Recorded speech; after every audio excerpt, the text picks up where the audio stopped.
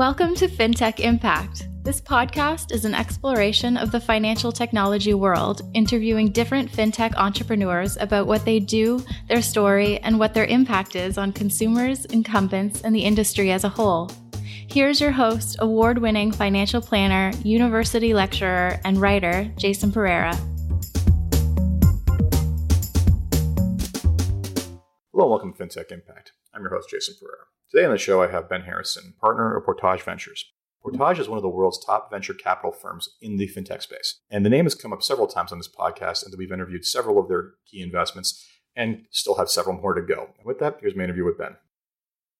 Hello, Ben. Hello, Jason. Thanks for coming in. Thanks for having me. Yeah, good. So Ben Harrison, partner at Portage Ventures. Tell us about Portage and your role there. So Portage is an early stage venture fund. Portage was established about 2 years ago. We have two funds. The first fund was made up of three corporates all connected to the Power Financial family. So Power Financial, Great-West Life, and IGM.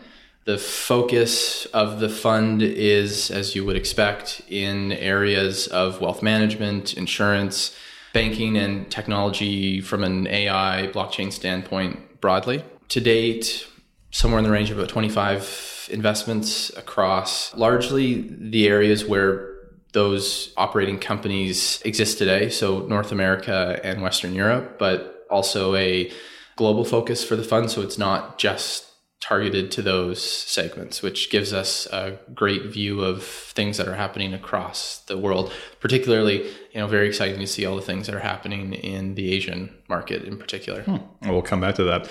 But you have a pretty broad spectrum. You guys have, and we can get into some of the names later, but you have everything from robo-advisory to insurance issuance to accounting software. Basically anything that seems to touch money is your domain. Yes. Yes. Excellent. So tell us about your history and what you did before this and how you came to be at Portage. Sure. So my history is just over 16 years with Great-West Life. So a part of the group of companies, a number of different roles in those 16 years, as you might expect, everything from product development, distribution, marketing, strategy, policy. The last 2 and a bit years prior to making the move to Portage, I was responsible for setting up and running what we call their innovation center. I remember the first time we met, you were VP of Innovation, to which I said, isn't that an oxymoron in an insurance company? So yes. I always got to poke fun, but no, I'm glad that people like you exist making it better, but continue, please. Yes. I ran that for about 2 years, and a part of that role was working closely with Portage. So from day one when Portage was established, I was working closely with them. I was a member of the investment committee, so responsible for deciding on investments.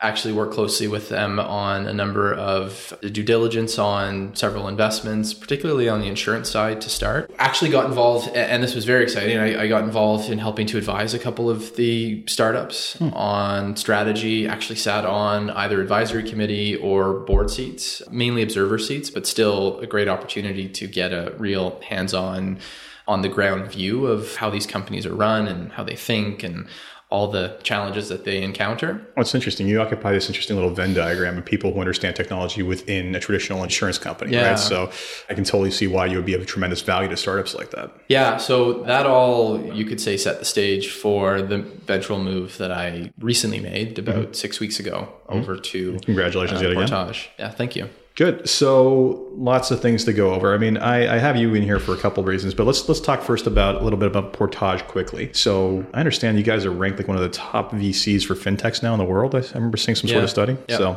it's incredible work. And many of the guests we've had on here have been investments from Portage. Wealthsimple being the big one. Trying to think of who else now. Coho. I don't know if you've had them. No, not yet. Collage. Dialogue. Wave. No, I need to there's still 25 investments. I still got to get to all of them. No, I think I've got about 5 or 6. I do have Quovo coming up shortly. Okay. For the podcast? For the podcast, yeah. So it's nice because everybody seems to refer me to somebody else in the network. Borrowell, that was one on them as well. Yeah. So I know I've had at least 4 or 5 of your investments in, so that's great. Excellent. So one of the key reasons I wanted to have you here was to talk about the interesting experience you had with how large traditional players are basically viewing the challenge put forth by technology these days and how they're adapting to it internally. I mean, however freely you can speak about that, that would be great insight for the audience. Yeah, I mean, the sort of genesis and the basics of the why are all of these big companies changing is because they recognize our world has changed. Mm-hmm. The common examples that are often cited are customers just expect now the types of experiences that they receive from Google or Amazon or Netflix. I will be happy when that exists, but we're not there yet. But they expect those from all the companies that they work with, and insurance and wealth management are no exceptions. So kind of recognizing that, and that goes back several years. That isn't an epiphany that just hit someone there. They started to better understand the opportunities and the challenges. And I'd say first and foremost started to bring in people who had experience in dealing with technology in a big way, but technology from the standpoint of the end user and the customer. That also represented a really, I would say, big shift in the thinking for, and I wouldn't say this is just Great West, I think this is across the board. Mm-hmm. As you think about technology and digital experiences and just improving the way that customers interact and advisors interact with you, you have to think about those individuals being at the center of all the decisions that you make, from just a basic product standpoint all the way through to technology and experience and everything that sort of backs that up. And so that shift has really been a core part, I think, of what you've seen a lot of companies, their strategies, that putting the customer, the advisor at the center of these decisions and starting to build a better experience around that. And that's a big change. It sort of calls into question, I think, a lot of the strategies that were initially in place. I mean, the compliance departments alone must be losing their minds over some of this stuff, because traditionally you have these bodies within these institutions that their job is to make some things go along a certain path in order to protect the company. And that's not always, sometimes it's a loggerhead with the experience for the clients. Right. So I think their ability to adapt, I think, has got to be one of the biggest challenges that we've encountered. Yeah. I mean, change management across the board, and not just change management from a technology standpoint, but that change management from that customer advisor perspective goes hand in hand with all of these changes. Mm-hmm. So, I think you've seen a whole bunch of new people brought into all of these big companies. And when I say new people, I mean people with digital customer experience type backgrounds. And the initial steps in that journey were, we need to make websites look like they were built today versus 1995, 2001, and so, but that's the simple stuff. The bigger stuff is, how do you start to get your data all put together in a way that you can actually start to draw insights and intelligence from it that will make you better at serving the needs of your customers and advisors. Which in those institutions is a gargantuan task, given the legacy systems in place at these places. Yeah, absolutely. Yeah. And when you think about looking not too far forward, but when you think about all of the capabilities and potential with things like AI and machine learning, the conversations I sit, as you said, in this unique spot where I kind of straddled both worlds. And so on the one hand, you can see all of the great potential that some of these new capabilities bring. And when you talk to the senior leaders at the incumbents at the big companies, they're all very excited about what can be done. Yeah, but they recognize that you can't use that technology in a meaningful way. Yeah, my 1960s computer. Until your foundation is more set. So a lot of the focus, a lot of the strategic priorities are about technology infrastructure, data infrastructure, getting that set. And I would say there's been a lot of great progress that's been made. Along the way, the doors have opened through the shift in thinking to partnerships. And that's very much where I sit. In my old role, a big chunk of what I did was helping to connect some of the portfolio companies within the Portage portfolio to the right people in our business to see if there's a way the business had an opportunity that they wanted to take advantage of. Portfolio company had a solution. How do we get them to come together and deliver something? Yeah, I mean, and that's the unique place you're sitting in at Portage. Like, the one thing, I have so much tremendous respect for Power for creating Portage in the first place, because, a large traditional distribution company of insurance and investment solutions, willing to make investments in 25 different next generation companies that stand the risk of completely disrupting their entire ecosystem and saying, hey, try to find a way to work together. I struggle to find a corollary anywhere else in the financial world. It's pretty unique to my experience. It is, and it can be challenging at times to manage that dynamic, as you might appreciate. But it does speak to the foresight that Power and the folks who are running Portage, and I would say also the leadership group at IGM and Great-West Life, to say we need to have a better understanding of all of this change that is happening. Yeah. And what better way to do that than to actually invest in, and where appropriate, partner with some of these companies. It does call into question purely on the surface, where given some of the companies' strategies that are being invested in are their direct-to-consumer D2C models, where they are looking to circumvent or replace or just step over the traditional advisor relationship, which I still think will be absolutely core to. But there's always a segment of that market that is going to need that, right? The market. And in addition to that, what you build an infrastructure and learn from that is incredibly invaluable to the other side of the equation. Like I see what the likes of these people are doing. I'm thinking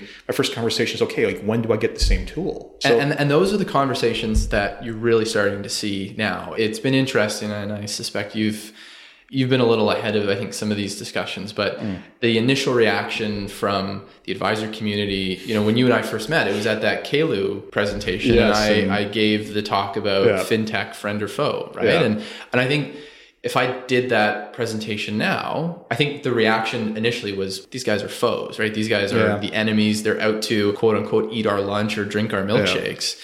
I think to a large degree, that mentality has started to shift. Where it's funny you mentioned that, because this year at KLU, which for everyone listening is a large, high performing insurance conference in Ottawa, where it's a lot of very politically and tax based focus. But anyway, so Ben presented there 2 years ago. This year, another guest of the show, Peter Domingos from Collage, was there, and they just made that pivot from being advisor, let's call it confrontational, to advisor servicing, similar to Zenefits.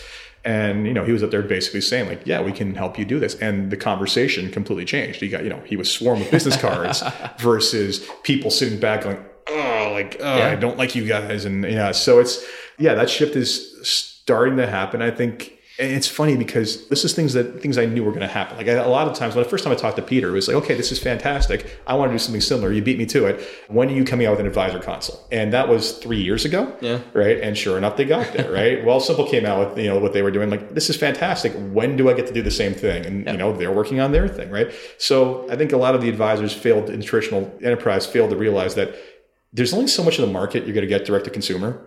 And frankly, the rest of us are still valuable, and stop being threatened and start saying, how can we leverage what they're doing? Absolutely. It's part of the reason for starting this podcast. The partnering thing too, I find very interesting and different too, because traditionally these institutions want to own everything. Like, to my experience, it was like, okay, we're going to do that. Like, that company did that, we're going to copy it. And just, I got to think, I often laugh at the thought of, a bunch of older guys in suits with a bunch of younger guys in hoodies trying to talk about business proposals and how they're going to work together, and just the culture shock that is. But the fact that they're open to it, I mean, this is a huge change altogether, isn't it? Yeah, it is. And I think, it's representative of a bigger recognition or shift in mentality, which is like the pace of change is just so much quicker now. You can just do so. A stat I always reference in presentations is 10 years ago, I think the cost of creating a startup venture was somewhere in the range of $5 million. Well, you have to buy all your server equipment. You have to, everything from day now one. It's, $500,000. Sign on to AWS and keep going. Yeah. So things just happen so much more quickly now. And if you want to take advantage of that and start to test some of these new markets, some of these new products, some of these new distribution channels, you have to be prepared to partner. And that is a source of great potential. It's also a source of great challenge. Partnering with startups and bringing those two cultures together can be difficult. It can totally be done with the right people. And there's banks aren't used to free lunch. Yeah. I mean, there's lots of proof points now that are showing like that is a viable model. But getting big companies to get out of the we can build everything mindset is also, and so having clear kind of criteria, like if you want to do something that you think is going to be core, it's a competitive differentiator, then absolutely. You should either be building it or you should be buying that technology. Absolutely. Where you are looking at opportunities that maybe aren't core, you see some strategic value in them. Maybe it is a little longer term out. Maybe it's a medium term sort of accretive opportunity that you want to start to test and understand. Those are great ways to find partnership opportunities. Yeah. And just the basic reality, coming back to some of the initial things we talked about, like once you start getting into integrations and systems needing to talk to each other, that's definitely where things can get complicated, and you lose some of the value of that speed to market opportunity. Absolutely. I mean, and I sit on various advisory boards, and I've sat there where they said, well, we've been thinking maybe we should just build this ourselves. And I always facepalm myself, and I'm just like, you are not a tech company. They already have it done. Why are we having this part of the conversation? Right. Yeah. And I think, as you said, people are waking up to that. And more recently, there's been some deals on people who've been on this podcast alone with Benecade, which owns, David's going to kill me for this, which owns Honeybee. Thank you. Oh, sorry, David. So only getting bought out by April. And then more recently, Zensurance had a massive investment from Travelers, right? Yep. And that, I think, that happened like 2 weeks after this aired. So yeah, I mean, you're starting to see traditional players wake up to this. I think the challenge there is, and I'm not sure if you have an experience with this, but the integration of those cultures, or being able to allow, what make that fintech great continue on and leverage that in the company. That's a real challenge. Yeah. I think a lot of that comes down to, what do you want to do? What does the acquirer want to do? Is it taking this technology and incorporating it today into what they're doing, in which case you're likely going to have to absorb more of that company and impose is probably too strong of a word, but that culture becomes a little different. Oh, it's very different. I think the developers I know, like, I can't imagine going from an environment like a tech startup to a bank. Like, they'd be out the door first day. Which is why I think the strategy that you see more often is like, let these guys do their thing. Yeah. Like, maybe have one or two people who are in the mothership, work with and stay close to the company, but otherwise let them be. Yeah. I mean, you look what, some of these guys are paid for development, like the better ones, and they have their corporate culture of, yes, the free lunch. They basically ride to work and work whenever they want, or whatever hours they want. Yep. They often work remotely. They'll take off at 2:00 in the afternoon for yoga, come back. Like, it's just,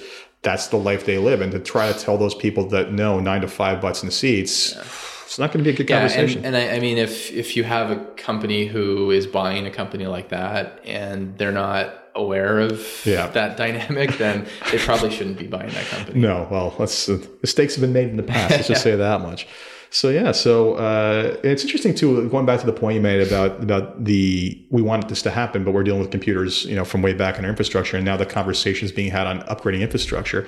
I think not enough is said about that being a monumental shift in thinking, because I think back to when I worked in a large institution, and there was no thinking about replacing old infrastructure in many cases. Like, it was like, we'll just continue to work with it. And like, you got guys like now who are like in their 70s, are the only guys who know how to fix those computers. And they can't retire, right? Yeah. Like, I always made the joke, and I think I've told it to you before, that insurance companies are just waiting for people who on the policies on those servers to die off, so they can just get rid of the server. I think they're starting to finally recognize that's not an option. That's a big shift in thinking for them, and the capital investment to fix that, I can't imagine the size of it. It's significant, and it's a recognition that technology needs to be at the core of your strategy. Yeah. I think, and this is across the board. I think for a long time, the way to success and earnings and growth was not spending the money, salespeople, distribution, and financial focus. Low cost, manage the back office as efficiently as possible. And the big companies in Canada on the financial service have done that well. The reality is, though, that is no longer enough. And in fact, it's become an impediment to growth at this point. So that's why you're seeing the significant investments across the board, because it's a recognition that technology is table stakes at this point. The driver for all of the discussions at this point that I am a part of or was a part of are all about how do we better enable the people that we work with, our advisors, to get the tools in their hands that they need to better serve their customers, grow all of those things. And Thank you. And there's no doubt, obviously, as I'm sure any advisor here listening would know, is like bumpy road to get there. And it's not always clear what exactly the strategy is, but that's at the core of, I think, why these investments are being made. So as an advisor, I thank you for that sort of thing, because quite frankly, I've long railed against the need for this sort of stuff. And what's kind of funny too is going back to the kind of like client focused at the center of the entire thing. What I find funny is that that's like front office thinking. That's what's been going on. What they've been telling us as best practices for years is, focus very much on the client experience. But it's like, that's fine, but then we didn't bother with the back end structures, and that was always inhibiting the front end experience, right? I still think I still think about the pain I put clients through till to this day to open up accounts. Right. And it's brutal. It's unnecessary because we've been shown a better way by the robos to do this. Yes, absolutely. So I'm glad that the back office is waking up to this sort of thing. So that's fantastic. So basically a couple of things. Any kind of really interesting types of trends you're noticing in terms of the fintechs or areas that have really caught your attention? You mentioned Asia recently. Like what's going on over there that is really saying is exciting? Everything. like China, wow. Okay. Yeah, success. So from an insurance company standpoint, right? I mean, success there is measured in selling hundreds of thousands or millions of policies in a year. Versus in Canada, it's just the order of magnitude. Yeah. I mean, just because you are dealing with a much less mature market. Yeah. So there's unsaturated. Yeah. So there's way more opportunity for growth. So 10x to the US, but then going to China is not, which should be 3x from the US. It's not because you're starting with like near zero. Yeah. So my God, I can't even imagine. And what you also see there, I think, is just an earlier adoption of technology and building some of these new companies around that technology just to start with.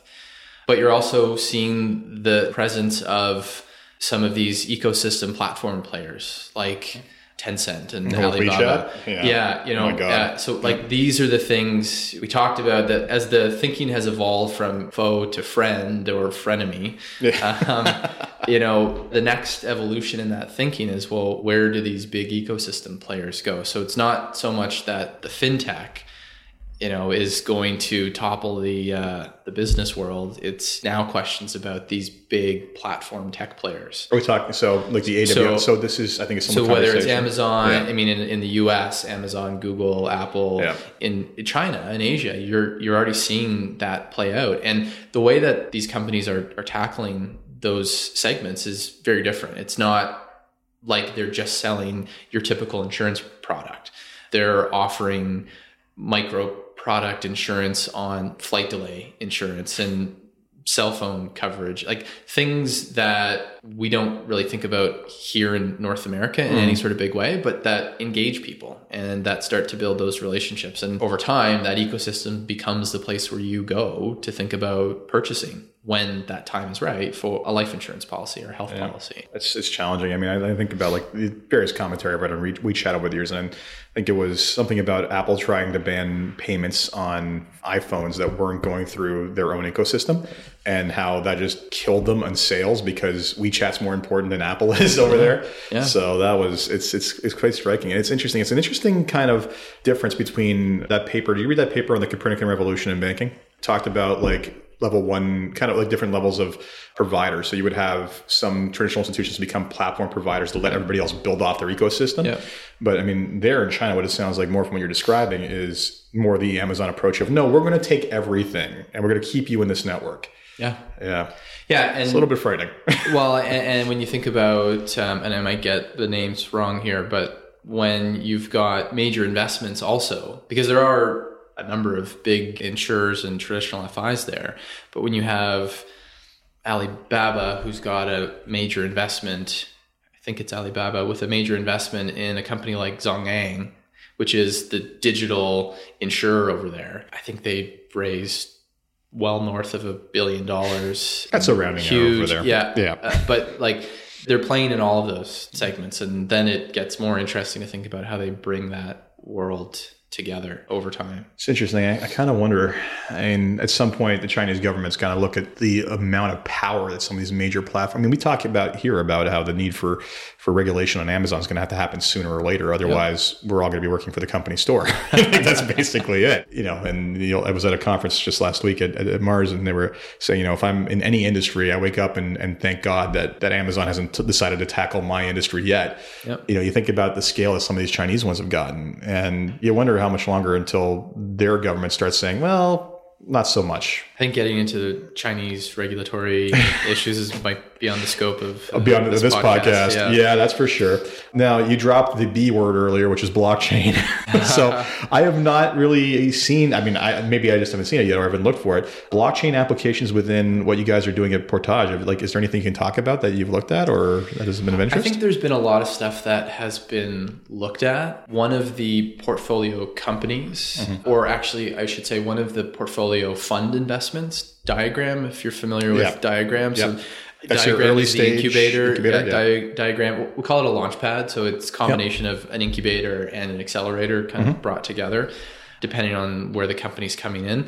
They've recently started a blockchain producer, EOS. Oh, they were involved with that? They were involved with that investment, bringing EOS into Canada. So they are experimenting with it. I think I'm by no means a blockchain expert. I think in theory, there's lots of applications, from an insurance, wealth management standpoint. The big question is, what's the platform that's ultimately going to not win the day, but how do you figure that out? Starting to make investments on certain protocols starts to get potentially risky. And then just getting the company and the customer, like there's just a lot that goes into figuring that out. And I agree with you. I've had this discussion with other people about blockchain in general. And I think, everybody's like, oh, this is, this feels a lot like the tech bubble did back in the day. I'm like, no, this is even earlier. Like this is the protocol level. There's a lot of potential here, but we haven't even figured out consumer facing anything on a lot of this. And recently I had someone from a company called Nuco who did a big project for the TSX and basically blockchain their entire process for settlement of futures contracts of natural gas.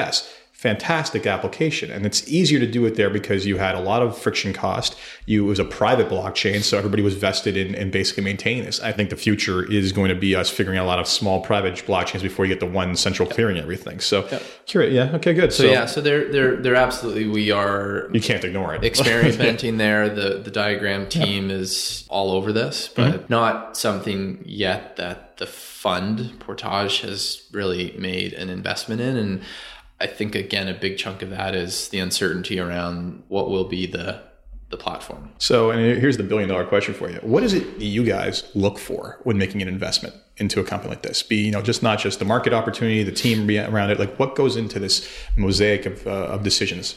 Probably better to have one of our investment people here, but I will do my best. Yeah. I think, so first and foremost, the thing that you will hear from anyone on the investment team is they invest in the people. And maybe that sounds a little corny, but having spent some time around founders, both good and maybe not so good, you do get a very clear perspective on just how important having that key group of people is to keeping the company on track, dealing with all of the challenges that they're going to be dealing with.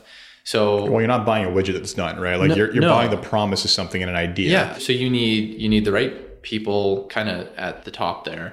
I would say you also have to have a pretty high degree of comfort with the technology, that this isn't just a concept, it's not just an idea. So the due diligence that goes into assessing the technology, its scalability, its performance, all those things, that's another huge piece. The basics, like you said, what's the market opportunity, critical for sure. So those would be a couple of the things that certainly come top of mind. I think the other thing is, what's the dislocation here? Like, why can we make a solid return on this? Or what's the market missing about this particular opportunity? What don't they see that we see that we can exploit to really grow and ramp this company up? So like I said, I get involved with, at this stage, a lot of the insurance deals, just given where that's my background. But I think if you were to ask at a high level, what are those key factors? I think those would be. Yeah, it makes perfect sense. I got to imagine, and again, it made so much sense to put you in that group. Leveraging the existing knowledge base that exists within Power that has deep roots for a long time in investments in insurance and distribution. It's just incredibly smart. And that's an important thing too, to be able, like having someone in my role who certainly has, 16 years of experience at a company like Great-West, who can bring in the right people, that is tremendously valuable. How much cross collaboration is going on between Portage and the other companies at this point in terms of assessing these opportunities? Quite a bit.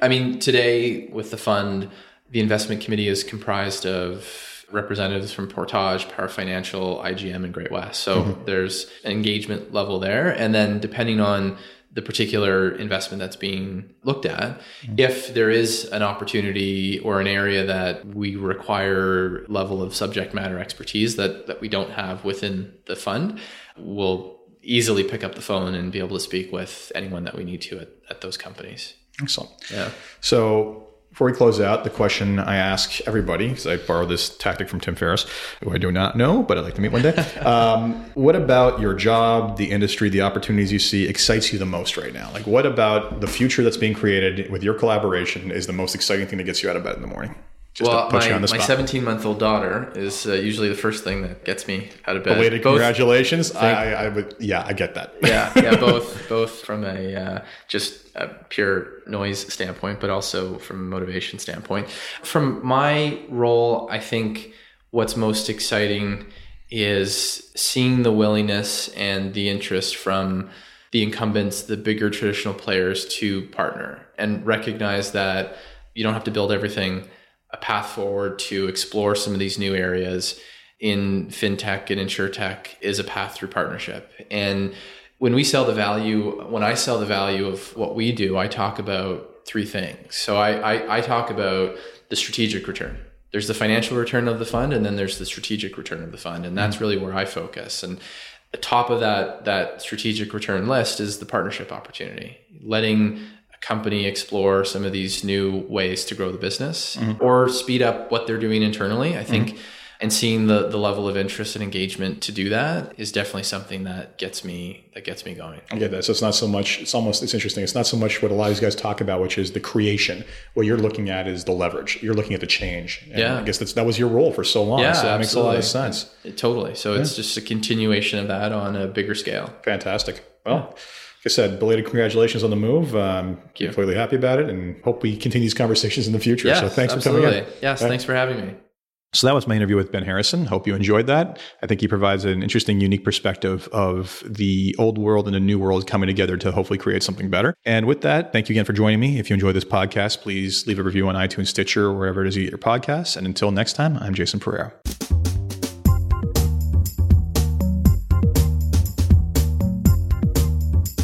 This podcast was brought to you by Woodgate Financial, an award-winning financial planning firm catering to high net worth individuals and their families. To learn more, go to woodgate.com. You can subscribe to this podcast on iTunes, Stitcher, and Google Play, or find more episodes at fintechimpact.co.